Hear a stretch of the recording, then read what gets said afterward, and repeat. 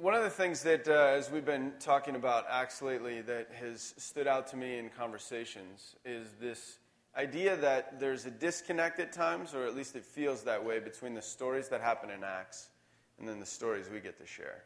Have you ever noticed that? Seems like God is doing amazing, incredible, moving, powerful kinds of things in Acts, and then sometimes we're like, just doesn't seem to show up as frequently here. Maybe we're not quite experiencing it. For example, the first part of our passage today, if you have your Bible, you can turn to Acts chapter 5. But the first part, we just got done last week with Ananias and Sapphira, or we talked about them 2 weeks ago, and then last week talking about this idea of stewardship and how do I live my life, and what am I doing with my talents, abilities, gifts, resources. And then this week we start to shift into the middle part of Acts chapter 5, and we see this statement. It says, "Now many signs and wonders were regularly done among the people by the hands of the apostles. And they were all together in Solomon's portico, and none of the rest dared join them. But the people held them in high esteem, and more than ever believers were added to the Lord, multitudes of both men and women." I mean, you're hearing amazing stuff. Multitudes of people are coming to know Jesus. And then it says, even so much so that they carried out the sick into the streets and laid them on cots and mats, that as Peter came by, at least his shadow might fall on some of them. The people also gathered from the towns around Jerusalem, bringing the sick and those afflicted with unclean spirits, and all were healed. I mean, you hear these stories. That people, the growth of the church was so profound that they were filling up their buildings. They had nowhere to go with it. People couldn't even get near the apostles and their teaching. They brought the sick, they laid them just so that as people would walk past, as Peter or the apostles would walk past, the shadow of them might fall. And then you read that from all kinds of other villages, people would come into Jerusalem bringing their sick so that they might be able to be healed, be taken care of, that they might hear the name of Jesus, that the truth of the gospel might be proclaimed. And we see these stories, and we go, man, why is that not happening today in the church? Or is it? I mean, that might be the better question. Is it happening today in the church? And I think we wrestle with that tension. Maybe I'm the only one that wrestles with that tension, but maybe you have as well, as we've been going through Acts, that you see all this and you wonder, is that still for today? Now hold that thought for a moment, because I've got a quick confession to make, and it's a confession that maybe some of you will also agree with my confession, but sometimes I suffer from Instagram envy. Does anyone know what that is? It's a real symptom. It's true. Instagram envy. I don't know if you're familiar with it, but there's new reports coming out all the time and studies, scientific studies, based on the impact that Facebook or Instagram has on people. Okay? Here's one of them.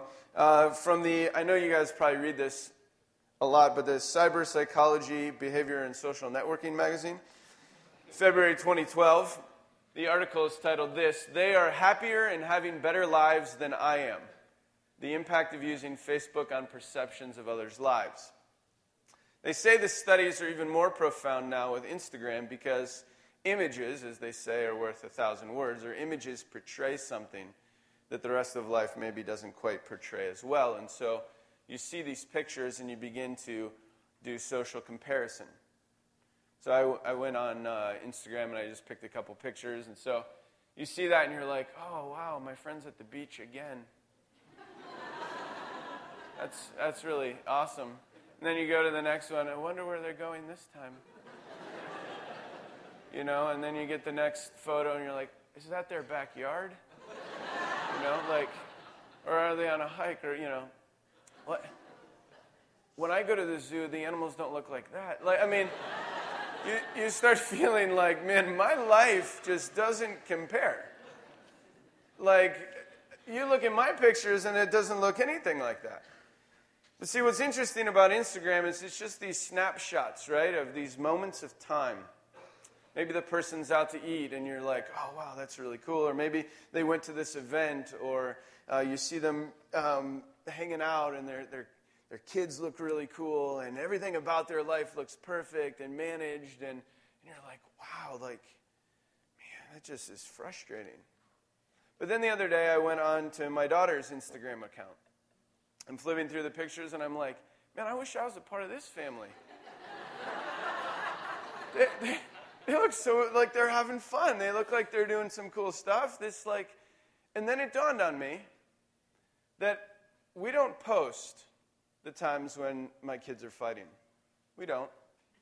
We don't post when the whole family's sick, vomiting.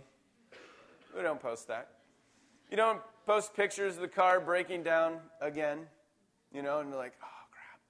You don't post the expression on our face when a big bill comes in the mail. You don't see moments of my wife and I not in like with one another. I say in like because we want to always be in love, but sometimes we're not in like, right? That happens. And so you don't post any of those pictures. You don't see any of those moments. And the same is true in most of our stuff. We don't see that. And I think Instagram and Acts have a lot in common. Instagram has a lot in common with the book of Acts because I think the book of Acts is the stories of the church's Instagram. They're snapshots, moments. So like, here's 5,000 people that came to know Jesus. Click, right? That's awesome.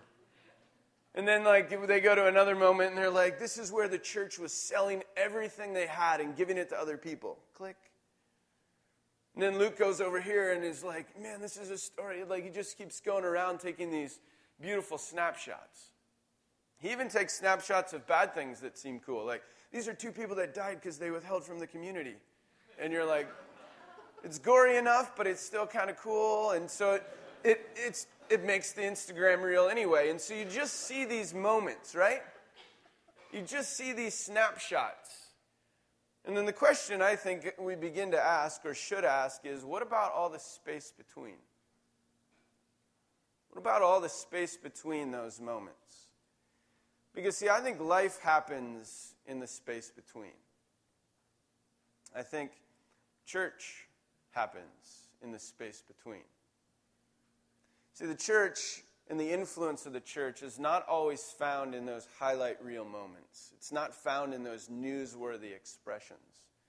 At times, yes. But I think the true influence of the church is found in the moments that will never get posted. It's founded in the little conversations that happen. It's founded in the way someone responds to the first interaction with someone who's in need.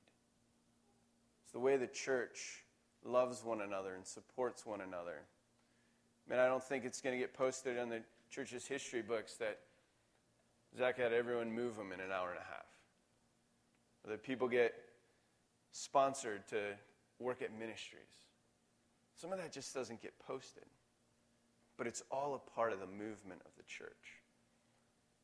So the question is, what about all those spaces in between? Is the church of today living in the same way as the church then, in those moments that aren't quite newsworthy? And I think our passage from verse 17 through 42 really speaks into that. If you have your Bible, you can look at this. I'm not going to read the whole section. I'm just going to try to highlight what happens in chapter 5, verses 17 to 42. There's this section where the apostles are going out and they're healing people, they're teaching, they're describing the gospel to any and everyone that they can. And the high priest, it says, is pretty ticked off.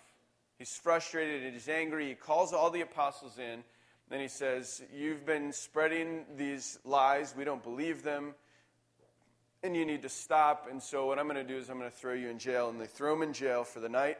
The plan is the next day that they're going to bring them before the council and try them. And so they throw him in jail, but that night an angel comes and releases them from jail and says to them, I want you to go back out to the temple, and I want you to begin to preach again.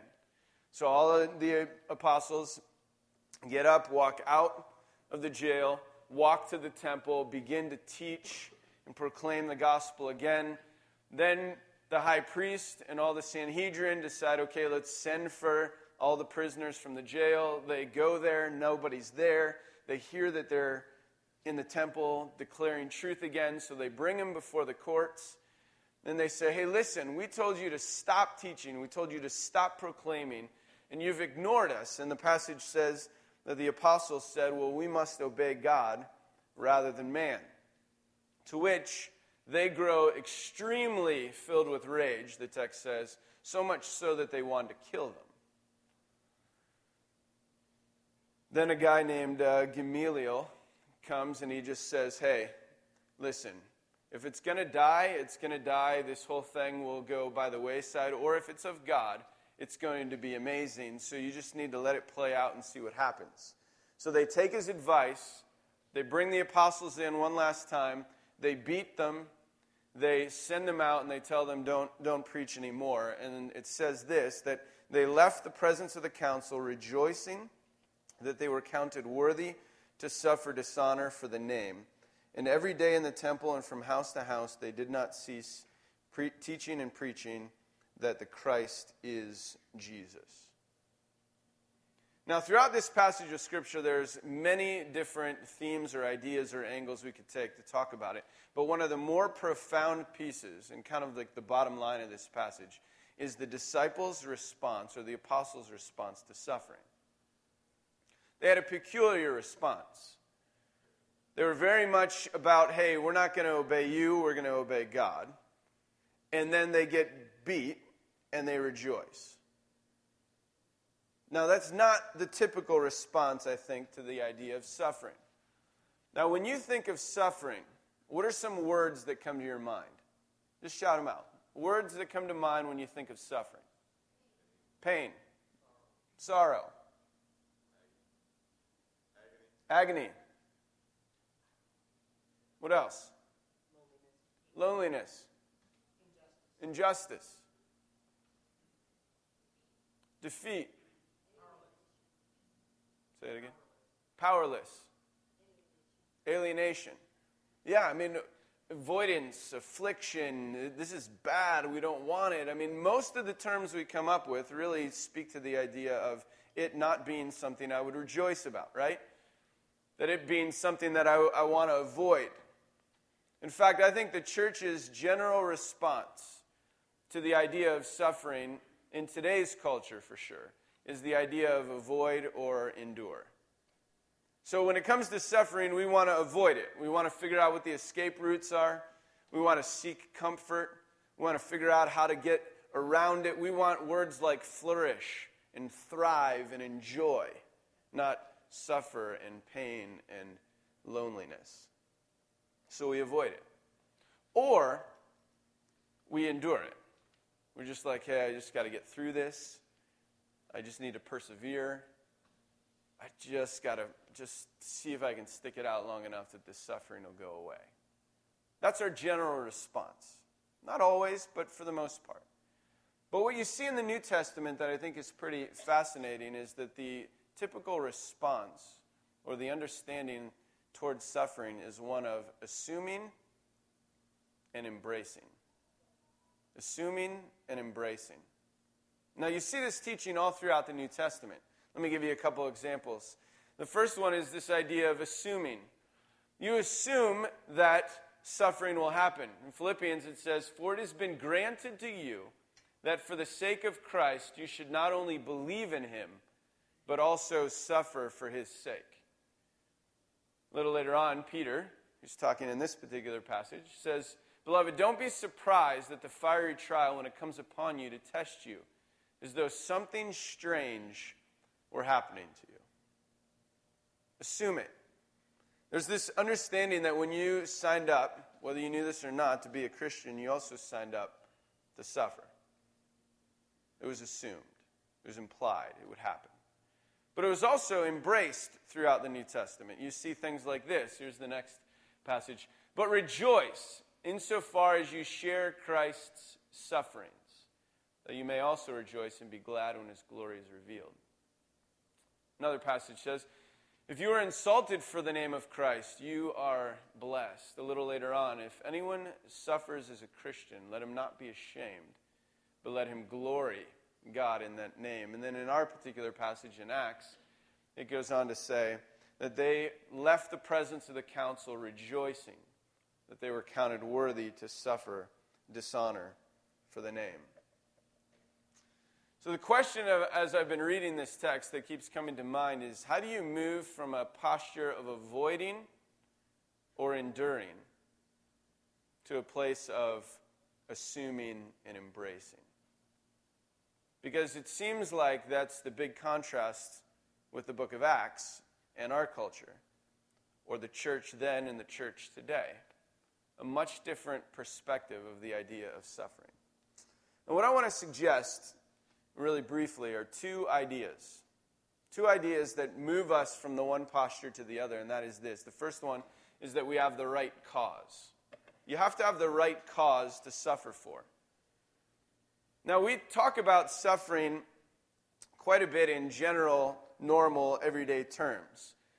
And we can even talk about it in a positive sense. Let me give you an example. We'll use the idea of working out. When we work out, there's a general understanding, a general assumption by everybody, that working out also equals some pain, some suffering, some hurt, right? I think most of us come into that understanding, that when you work out or exercise your body, there will be some repercussions. We assume it, in fact. Here's what I mean by we assume it. We sign waivers before we start, okay? Saying, if I die while participating in this activity, I will not hold you liable. We have to, for certain exercise routines, we have to consult physicians before beginning, right? We even have big signs on the treadmill. If at any point you experience shortness of breath while doing this, stop immediately and consult your physician. I ask myself the question every time I'm running. Who doesn't have shortness of breath?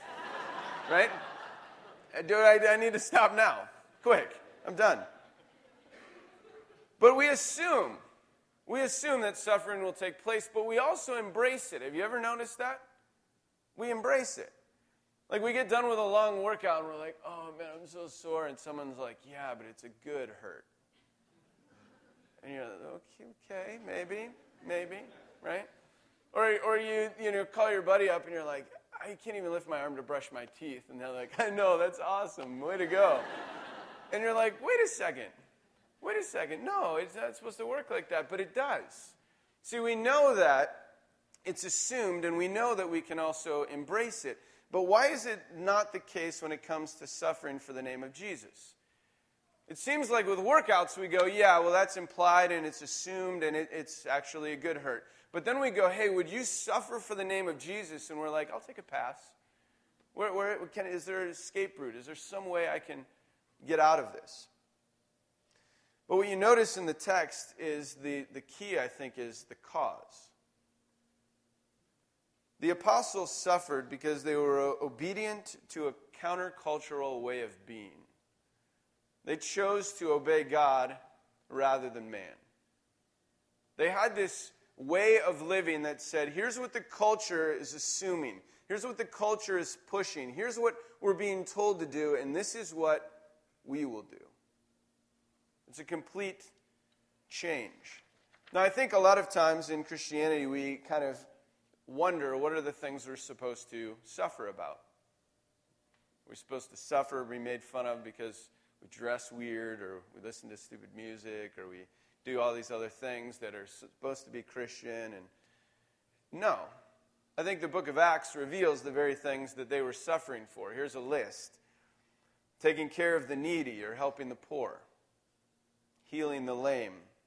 Looking after the widows. Selling possessions and giving. Having all things in common. They were basically doing, as Micah says, doing justice, loving mercy, and walking humbly. That they realized they were giving their lives to something, to a mission, to a calling, to a group of people that were about something. And I wonder sometimes if maybe the reason we as the church today aren't willing to suffer for the name of Jesus is because we really haven't bought into the cause. We don't really believe that the mission of Jesus is captivating enough. That the idea of bringing shalom to our city, peace to these streets, is moving enough to cause us to be willing to suffer. Because I think the truth is we live in a culture that's affluent enough and passive enough that we could probably skate through much of life without bearing a lot of consequences for being a follower of Jesus. We could probably do that. Unless we're actually engaged in the mission of God. And it's my belief that if we are, it's almost impossible to be unscathed. It's almost impossible to go through life without experiencing suffering at some point, if we're truly engaged in the mission of God. But sometimes, I think we even, instead of stepping into it, sometimes we even just step into the wrong things. You ever notice that maybe we take up the wrong causes at times? We're all about something that it's important, but it's not really necessarily part of bringing shalom to the world. I'll give you an example, and hopefully nobody is offended, but when I lived in Indiana, I remember receiving a bumper sticker from someone. He came up to me and he said, hey, I want to give you this bumper sticker. You can put it on your car. I said, what is it for? He said, well, we're trying to save the Ten Commandments. And I said, well, I wanted to say, I didn't know they were lost. And he goes, no, at the courthouse, there's a Ten Commandment monument, and they're thinking of removing it. And I said, okay, thank you. I took it, and what I wanted to say is, and I care why? Why does that matter to me? Because he said, listen, if you take this and you put it on your car, people aren't going to like it. But, I mean, you can suffer for Jesus. This would be good. And I thought to myself, without saying it, because that would have probably not been very polite, I thought to myself, honestly, sir, I don't care about your Ten Commandment monument. What I care about is the 10 migrant workers you drove past on the way to your monument. What I care about is the 10 boys and girls that live in the neighborhood and the projects that are across from your street, and you will never drive through their neighborhood. You know what I care about? What I care about is the 10 men at the mission that keep looking for a job, and they keep coming to your business, and your business is the one that keeps telling them no. That's what I care about. But, hey, thanks, I'll take your bumper sticker anyway. That's what I felt like saying, right? Now, I'm not saying that we shouldn't care about those things, but what I am saying is part of bringing the kingdom of God to bear in real and practical ways on earth will result in suffering. Not suffering because you got a bumper sticker and people are like, hey, that's a stupid sticker. Not suffering because you're chasing after the wrong things. I think it's suffering because when you engage in the things of Jesus, when you're about seeing change happen in a city and in lives, you will experience tiredness. You will have emotional fatigue. You will be frustrated. There will be times where you're bitter at the system. There will be times where you have a holy rage going, this is not okay. This is not the way it's supposed to be. That, I think, is suffering. That is what it means to take up the name of Jesus and to suffer and to feel the weight of it. I remember one of the times that I have been most proud to be a part of this community was a couple years ago. We 5 years ago started a nonprofit that works with refugees in the city.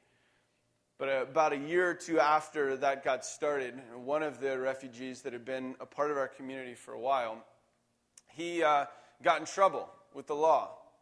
He did something, and it was a total misunderstanding by people involved, and he was wrongly accused for something that he did not do.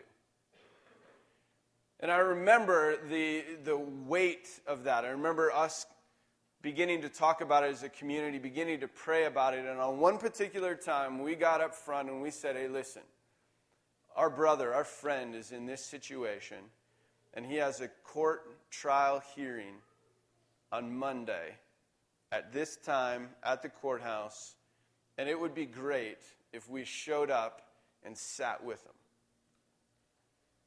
Now, some of you will have to get off work. Some of you will have to find sitters. Some of you will have to take your kids out of school. Some of you will have to do whatever it takes. But this is important. This guy could be locked away for years for something he did not do. And I remember I showed up to the courthouse that morning. And I had my wife and I had my kids. And I thought, man, I wonder wonder how many people will be here. I wonder if anyone will show. I wonder if we'll be willing to suffer with someone. And I remember going through the metal detector, and then I just person after person after person after person. So much so that the entire courtroom, every seat was filled. Then the entire third floor of the courthouse, seats all the way down both sides. People sitting on the stairs from the third floor all the way to the second floor. And half of the second floor was taken up. And we would relay messages. We would go, we would listen at the door. We'd go, okay, we would run down, we would tell everybody. We'd run downstairs, tell people. And people for 2 hours just sat and prayed. And people would give testimony to why this guy was innocent for what he was wrongly convicted of. An amazing moment. They get to the end, and the judge goes, by the sign of this support, by the testimony received, no, he's not guilty. Ended it right there, but then said, but we will have to lock him up until he's paid for all of his court fees and expenses. And it was like a figure around $600. And so all of us as a community left the building. We all stood out in the lawn. We got a hat. We passed it around. We walked back in. We go, paid in full. We took him, walked out into the lawn, and cheered. And we prayed, and we sang, and we cheered, and we just went, man, this is what it means to do justice. This is what it means to walk as a community, to be a people of faith, to see justice done, to suffer with someone else, to be willing to be with people. That's what I mean by the right kind of cause, right? That you're willing to suffer because of the right kind of cause. But here's the second thing that I want to close with. You're willing to suffer because of the right kind of people. The right kind of people. Here's what I mean. When we tend to read these stories, I think we read them from our American individualistic mindset. And so I read and say, okay, I have to be willing to suffer for the cause. And I go, man, I don't like to suffer. It's really hard. And so I kind of back out. I try to find ways to escape it. Because I tend to think of all of these passages through the lens of me, not the lens of us. You see, the Bible is written to be read communally. The Bible is written to be lived communally. It's not just about me and my relationship with God. My relationship with God is only good if my relationship with you is. It's something about us and Him together, right? That's what the relationship is all about. And so when we understand the New Testament, when we understand writings and teachings to be communal rather than individual, it totally changes the way we look at this passage. Because we don't say, what would I do if I was in that situation? We would say, what do we do in that situation? So you even see it here in the text. If you look, it says, we must obey God rather than the men. Peter's talking to them by himself. But he doesn't say, I must obey. He says, we must obey. Speaking on behalf of all the apostles that were there. Then he goes on to say this. Then they left the presence of the council, rejoicing that they were counted worthy to suffer dishonor for the name. And every day in the temple and from house to house, they did not cease teaching and preaching that Jesus was the Christ, right? Over and over, the words that are used are this idea of they. If you put me in that same situation without they, the story probably ends up different. If they say to me, hey, listen, Russ, if you keep preaching and teaching what you're preaching, we will beat the crap out of you. We will throw you in jail. I would go like, well, okay. And I'd try to come up with a good Christian reason why to obey what they said. Like, well, we are supposed to submit to our authorities. Or I would play the stewardship card and say, well, it's not good use of my time to be in jail. I could probably do more for Jesus outside of jail. So I'd come up with these reasons why it wouldn't be most beneficial for me to be in that situation. But what you notice here is that it's a they thing. You know, some of us are trying to reach our neighbor for Jesus by ourselves rather than inviting the community to be a part of it. Some of us are trying to have an influence at work without asking any of our friends to be praying about it. Some of us are trying to battle through a situation in our home or in our life without letting anyone else know about it, rather than saying, let's do this together. Right? It's not a me thing, it's a we thing. And so the story goes that these guys got the crap kicked out of them, and they went, let's go do it some more. Right? Why? Because they were with the right kind of people. I can tell you from experience the number of times that I have gone through something, the number of times I was willing to do something stupid, the number of times I was willing to do something great when I had other people doing it with me, not when I had to do it alone. And I think this passage speaks to that idea as well, that we must embrace the communal aspect of our faith, that we worship together, that we serve together, that we witness together, and that we are willing to suffer together for the name of Jesus. Because I think we'll have more Instagram moments in the church if we actually take up the right cause with the right kind of people. Let's pray.